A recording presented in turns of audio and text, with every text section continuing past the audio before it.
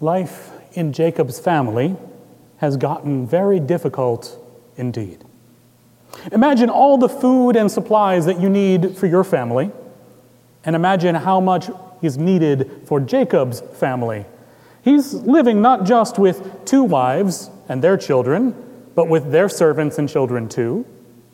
11 boys in total, their wives and children in addition to that, not to mention all the people that they have hired to work with them. This is a huge household. As shepherds, they also need to provide for their animals, a feat that has gotten more and more difficult as the famine has set in. But there is a possibility of salvation. Egypt has stores of food. Jacob sends 10 of his boys, really grown men at this point, let's be honest, to get enough food to feed this complex of family members. But why do 10 brothers go? Surely it doesn't take 10 people to lead a caravan of donkeys from Israel to Egypt and back again. But perhaps these 10 brothers, the 10 who threw Joseph into a pit and sold him to slavers and lied, telling their father that he was dead, maybe even 13 years later, they don't trust themselves to be split up for long periods of time. If Reuben and Simeon were to leave Judah behind, maybe Judah would tell Jacob what happened. And there's no telling if Dan and Naphtali would try to curry favor with Jacob if they were left behind instead. Much better then, I think, from the brothers' perspective, for all 10 of these brothers to go together. And so they go. This caravan of cynicism, this tale of distrust, this vanguard of variability, they head down to Egypt. And there, though they don't know it yet, they are about to encounter grace. Also some more trickery, but mostly grace. Joseph had to be ecstatic to see his brothers appear before him.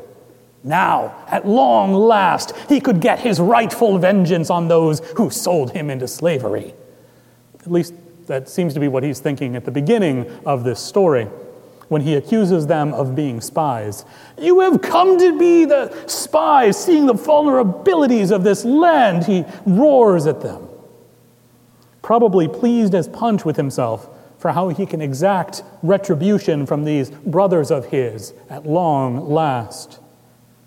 And then they say something that Joseph never expected to hear. They say that they are 12 brothers. The youngest is in the land of Canaan with our father, but one is no more.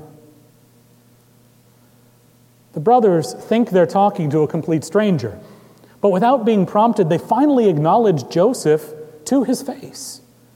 And now Joseph's whole demeanor changes. He's got to come up with a new plan on the fly. One not focused on retribution, but on grace. Or at least maybe a few steps closer to grace. I grant you, he does lock up his brothers for 3 days before releasing all of them. It's not exactly the most grace-filled response. But he gets there eventually.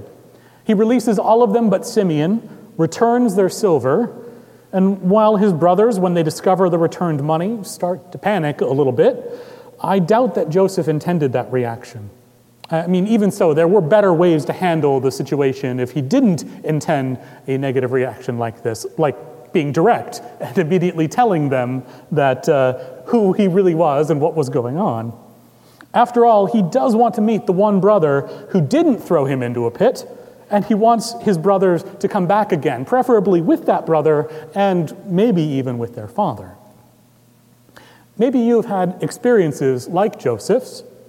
I mean, not exactly like Joseph's. Hopefully none of you have been thrown into a pit and sold into slavery and gone through this entire process. If you have, I am very sorry, and we need to talk about this and see what we can do. But maybe you've felt similar things to how Joseph is feeling.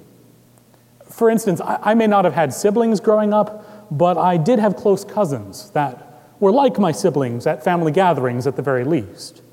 I was right in the middle age-wise, 2 cousins older than me and 3 younger.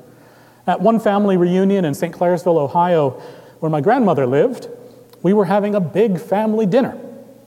We were split between the huge adult table which was set up in the basement. I think that was the only place that there was enough room for all of the adults to sit together. And the kids' table was upstairs in the kitchen. I say adult and kids' tables, but there was one open seat at the adult table, and Amber, my eldest cousin, was invited to take it. Now, she was all of 11 years old at the time, and her sister and I could have been gracious about this and said, "Oh, Amber, how wonderful you get to finally sit with the adults, how great this is." But instead, that green-eyed monster of jealousy rose up in us. And to be fair, Cousin Amber did not help matters, suddenly treating us like servants.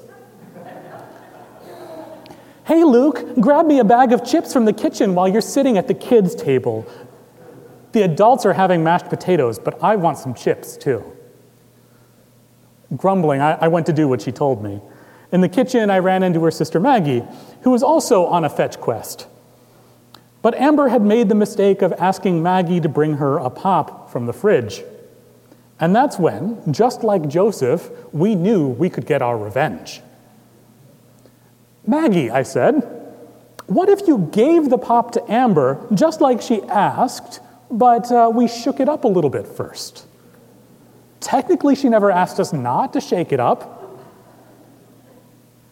Giggling maniacally, we proceeded to each shake the pop for a good 2 minutes. Then we took it and the chips to Amber and climbed up the basement steps, pausing at the top to look through the spindles on the railing, certain that the glorious results of our mischief would be evident soon. And we waited. And we waited. Finally, Amber opened the pop. CO2 bubbles and soda syrup sprayed everywhere. Oh, the glory. Our plan had worked. And Amber was none the wiser that we had shaken it up. We had caused her downfall without suspicion falling on us, the innocent kids at the kids' table. But then we heard a cry of distress. Amber, so proud to sit at the table with the adults, was understandably upset that her place at the table was now a mess. Somehow she'd managed to keep from spraying herself, but the tablecloth was wet and sticky, and Amber was thoroughly embarrassed. And just like Joseph's brothers, Maggie and I knew that we had screwed up. All the glory we had felt just moments before, it was changed into guilt. And we were too afraid to admit our guilt to Amber or to our parents. Years later, at a family reunion in Michigan, I brought up the events of that night, and both Maggie and I remembered, but Amber had forgotten. We apologized and received the grace and forgiveness that helped heal our conscience. Joseph's brothers felt the great guilt for their actions and obviously had incorporated it into their lives. Unlike with my cousins and I, they had no way of knowing that Joseph was still alive and that they could apologize and be forgiven. Instead, they carried the guilt with them.